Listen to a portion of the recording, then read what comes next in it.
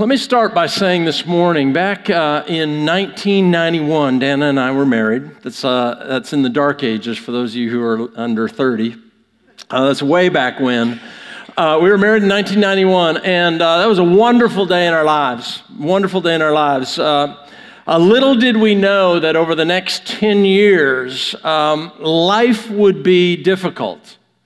Life would be tough. We'd go through some difficult times, some deep waters. The pastor who married us, he'd been my lead pastor for 17 years as Dana started coming to the church. Been our pastor, brought me on staff out of Bible college, and performed our marriage. At the time that he performed our marriage, he had been diagnosed with colon cancer, a terminal illness. And shortly after he married us, he passed away. Ours was, in fact, one of the last weddings that he performed. A number of months after that, within the same year, a 17-year-old in our youth group, I was a youth pastor at the time, 17-year-old in our youth group, one of our leadership kids in our youth group, was coming home from a basketball game on a Friday night and was killed in a car wreck instantly. I remember early Saturday morning laying in bed, and this is when you had landlines and answering machines, and I wasn't quick enough to get out of bed and answer the phone, and it was my, at that time, interim lead pastor on the phone saying, "Darren, you need to get up to the high school, as Jeremy passed away in a car accident last night." Deep times, dark times. Throughout these years, Dana and I were trying to start a family. And many of you know that part of our story, 3 miscarriages over 7 years. During that time, Dana had a virus in a facial nerve. And on a Saturday night, we ended up in an emergency room and call it the Canadian healthcare system or whatever, but we found ourselves at 2 in the morning, out in her car on the side of the street, pouring down rain, and she didn't know if she had a brain tumor or cerebral palsy, or the doctor just said, "We don't know what it is, you'll have to see a neurologist on Monday morning." Deep times, dark waters, on top of all of life's other stuff. Have you been there? You've been in a place like that? I'd like to say that those 10 years passed and life got great. We've never had a deep, dark time since, but that's not the case. You see, it's these rises and falls, these ups and downs. Life is life, and I'm sure if you're living and breathing and have a pulse this morning, chances are you're here and you have a number of heavy, heavy things in your life. The weight of this world is on you, and you are experiencing maybe a day without hope or many days without hope. Maybe you've been there, and if we were to sit down and have coffee together, and you're to look me in the eye, and I was to ask you, "How are you?" and you weren't just give me the pat answer of, "Oh, I'm okay," maybe your conversation would go to the loss of a loved one. Maybe it was a recent loss. Maybe it was one many years ago, but it's still hurting. Maybe there's a marriage struggle. Maybe there's separation or even divorce. Maybe there's financial difficulties, a foreclosure, or maybe even bankruptcy. Maybe there's a medical illness or a situation, a diagnosis, maybe chronic illness or pain that you've been dealing with for quite some time. Maybe it's a loss of relationship. Maybe there's deep loneliness and you feel abandoned. Maybe it's loss of a job or career or some sort of stability in your life. Maybe there's some emotional and mental torment. Maybe there's some addictions. Maybe there's just some things that you wish were different. All these things have left you feeling buried by a mountain of grief or worry or pain or even suffering. Well, here in John chapter 11, Jesus is teaching. He's over by the Jordan River.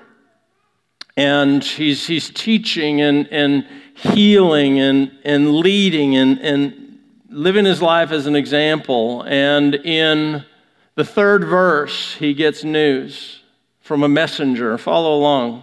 It says, the two sisters, that's Mary and Martha, sent a message to Jesus telling him, Lord, your dear friend is very sick. Now, it might surprise you, first of all, that Jesus had a dear friend who was very sick.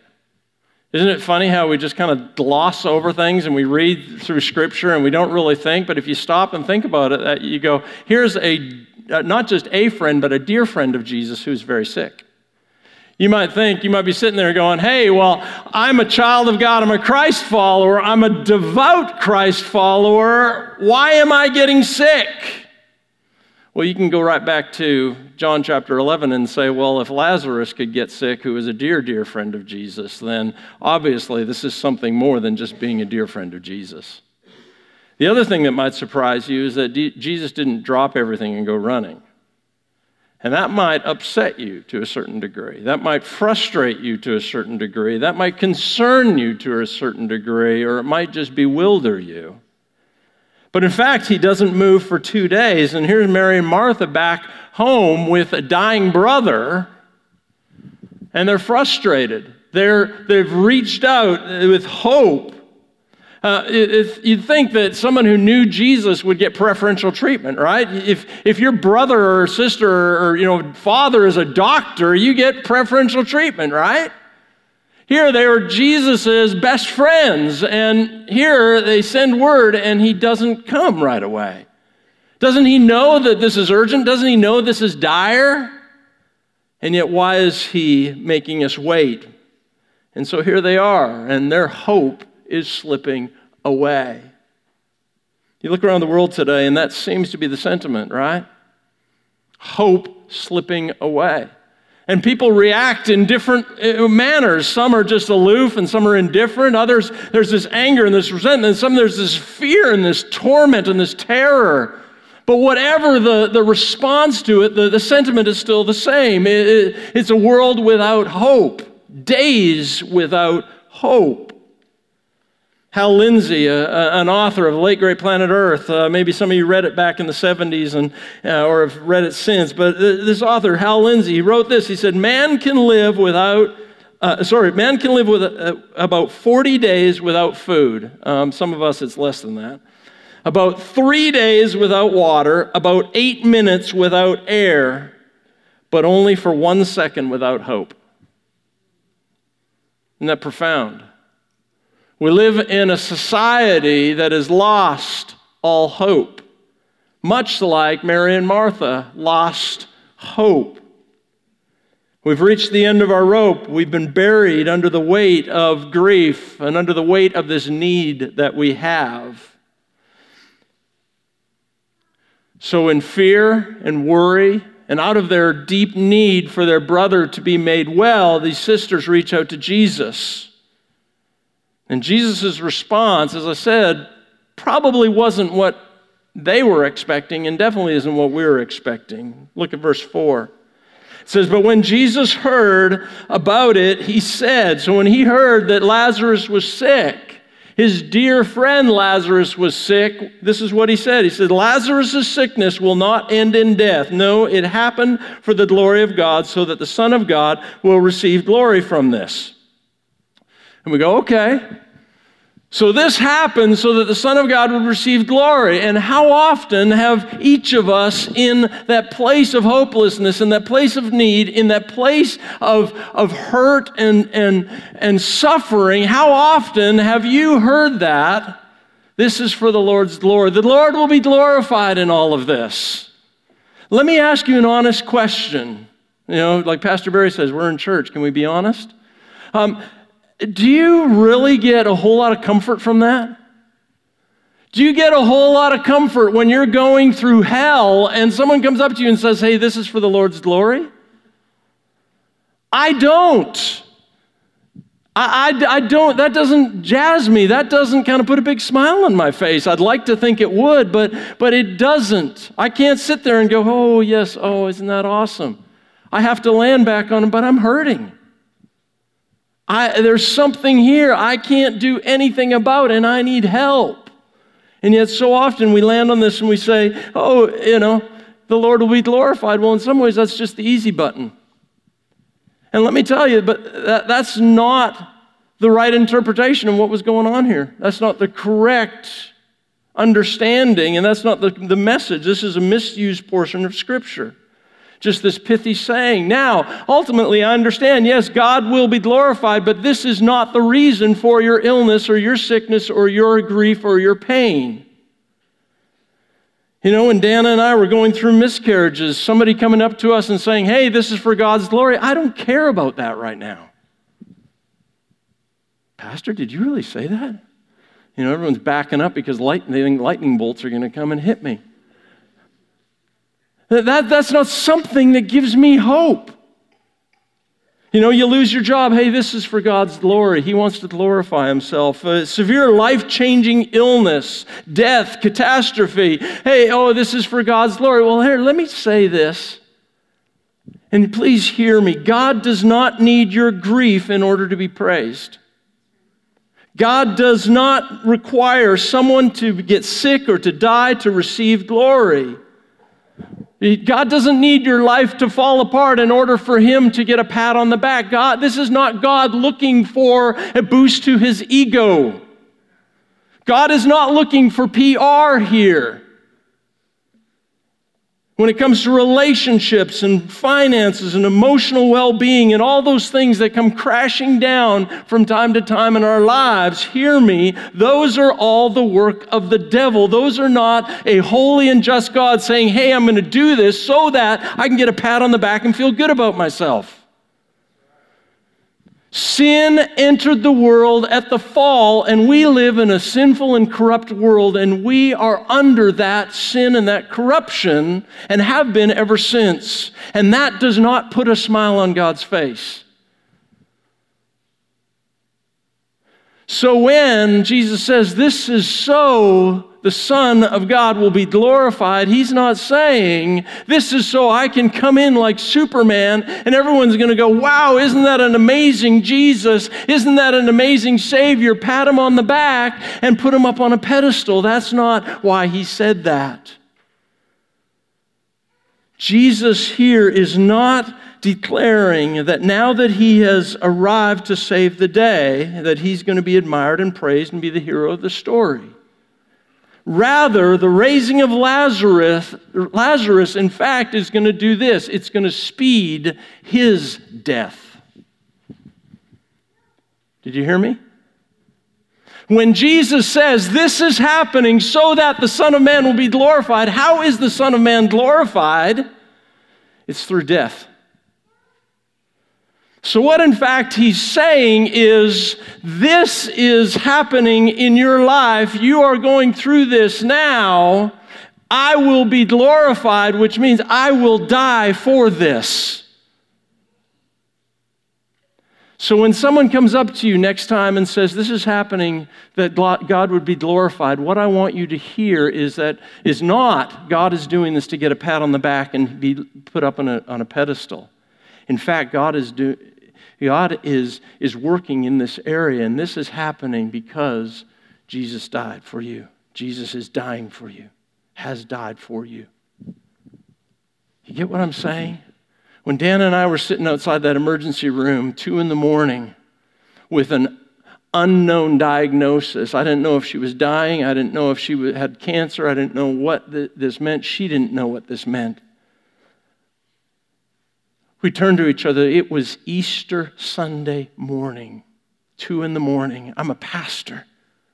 I looked at her and I said, I don't know if we're going to go to church today. I don't know if we're going to be a few short hours from there. We had 3 services going on. I had responsibilities, and I felt the last thing I wanted to do was be there and carry out my responsibilities. I felt I needed to call my pastor and just say, we're tapping out. And then the Holy Spirit spoke. And you know what the message that both Dan and I received that night, sitting outside the emergency room, pouring down rain in our little tiny Honda Civic? It was Jesus saying, this is why I came and died. I died for this. I died for this. I died for the forgiveness of your sin. I died for the healing of your body. I died for those things that are causing you grief and pain and suffering. I came and I surrendered my life for these things. So when Jesus says that the Son of Man will be glorified, what he's saying is the Son of Man will die because of things like this. Because the sin that's come into the world, entered into the world, the corruption that's entered the world, he's going to go to the cross. And he gives us a glimpse of eternity. You've heard me say this from time to time. There's these places in Scripture where it's almost as if the corner of heaven gets lifted up and we get a little kind of glimpse inside. You see, we live in this mortal world. We live in this world of time and space. We live in this world that is full of sin and corruption. And every once in a while, we get this little tiny glimpse of heaven.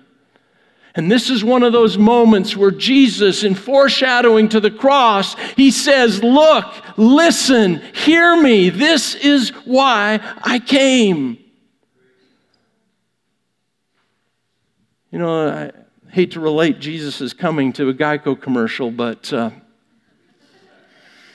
you know, this commercial is one, it kind of goes, hey, you know, the announcers on the golf broadcast, they speak really low and they speak soft.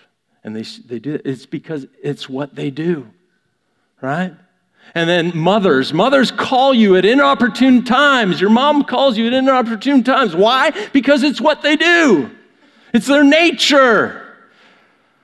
Well, can I say this is why Jesus came? Jesus, yes, he came to teach. He came to live his life as an example for us. But why did Jesus come? Jesus came to die on a cross for our sins. It's what he does. It's what he came to do. For God so loved the world. What did he do? He sent his only Son, that whoever believes in him should not perish but have eternal life. He didn't send his Son into the world to condemn the world, but to do what? To save the world through him. And the way he saved the world was going to the cross. The writer of the Hebrews says, without the shedding of blood, there is no forgiveness of sins. Jesus had to go to the cross to pay the price for our sins. Jesus had to go to the cross. By his stripes we're healed for the healing of our bodies.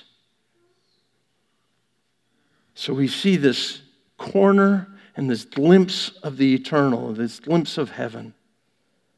This wasn't so that Jesus would get a pat on the back and he'd be exalted as some superhero. He came to die. He came to die. So we're told that Jesus finally makes this journey and he arrives and to discover that his friend has died. Take a look at verse 17. It says, on his arrival, Jesus found that Lazarus had already been in the tomb for 4 days. Now Bethany was less than 2 miles from Jerusalem. So Bethany's over by the Jordan and 2 miles to Jerusalem. And many Jews had come to Mary and Martha to comfort them in their loss of their brother. When Martha heard that Jesus was coming, she went out to meet him, but Mary stayed at home. Lord, Martha said to Jesus, and this is a real frank and blunt conversation she has with Jesus, if you had been here, my brother would not have died. She goes on, confesses, but even now God will give you whatever you ask. I think in that sense she was, once again, the knowledge of the eternal, the knowledge of who she was talking with, but not a full understanding. And Jesus said to her, your brother will rise again. Now, some people get hung up on the 4 days, 2 days.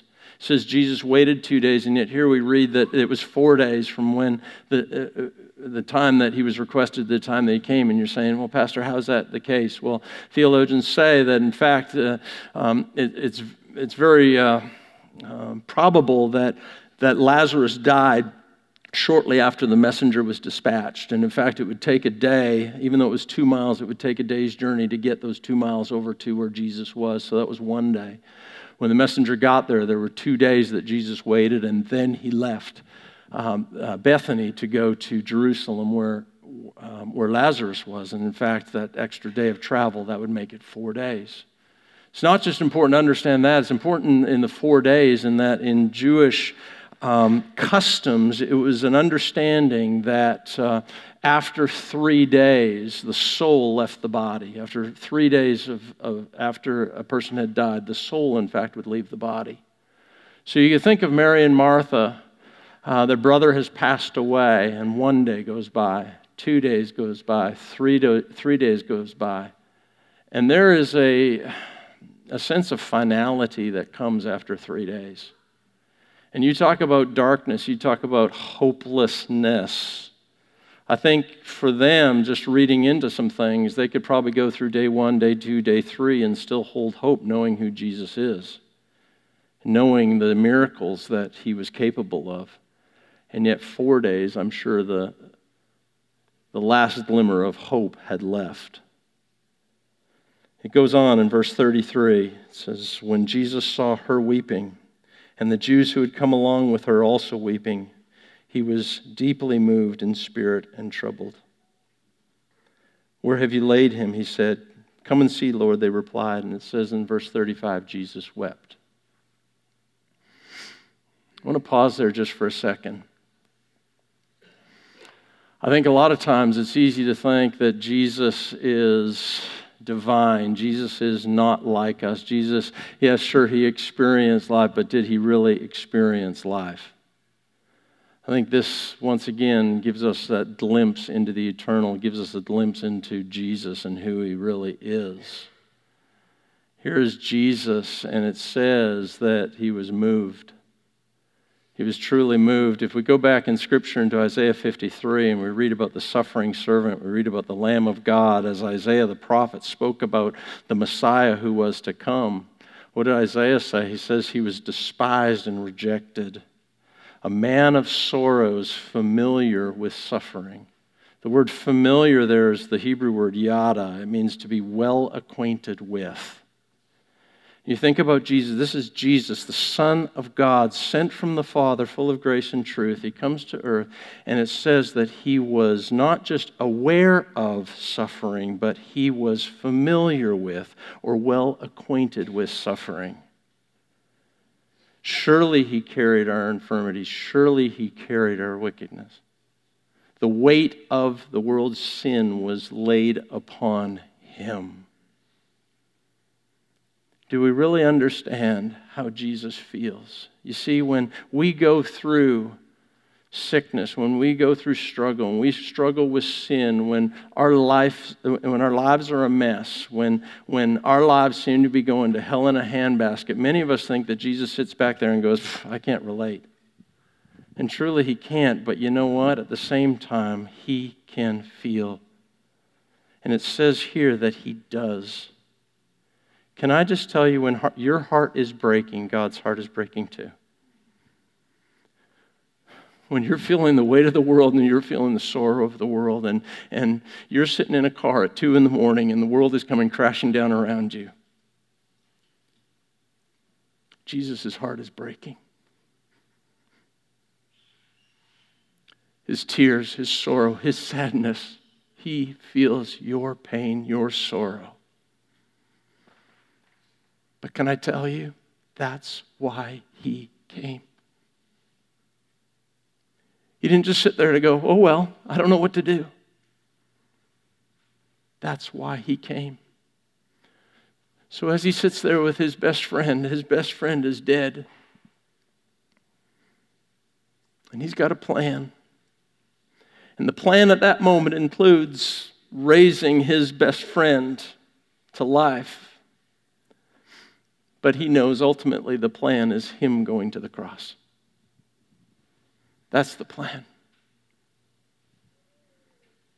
Verse 43. When he had said this, Jesus called out in a loud voice, Lazarus, come out. The dead man came out, his hands and feet wrapped with strips of linen and cloth around his face. Jesus said to them, take off the grave clothes and let him go. You see, when Jesus speaks, the dead come to life. When Jesus speaks, sickness ends. When Jesus speaks, sadness ends. When Jesus speaks, mountains move out of the way. When Jesus steps onto the scene, life as we know it changes. It changes. It changes. Will we have trouble? Yes. Will we have sorrow? Yes. Will we have sadness? Yes. But that is why Jesus came. Now hear me, this side of heaven, I don't understand why every sickness isn't healed, every sorrow isn't made better, every sadness isn't resolved right there, right now. But in the grand scheme of eternity and His glory and His timing, all things will be made new again. One day, as we talked about last week, we will live in His presence for all of eternity. You see, we live in this time and space constraint, this time continuum that God is not bound by. In much the same way, God wasn't bound by an understanding that after 3 days, a soul left an individual and there was no hope. No, He wasn't bound by that. Because when He spoke, the dead came to life. My question is, are there some areas of your life today that you need Jesus to speak to and brought to life? Is there some sorrow? Is there some sadness? Or is there some loss? Is there some pain? Are there some dark places in your life that you need the light of Jesus to come into today? And hear me, He will do it. Why? Because that's who He is, and that's why He came. Let's bow our heads, close our eyes.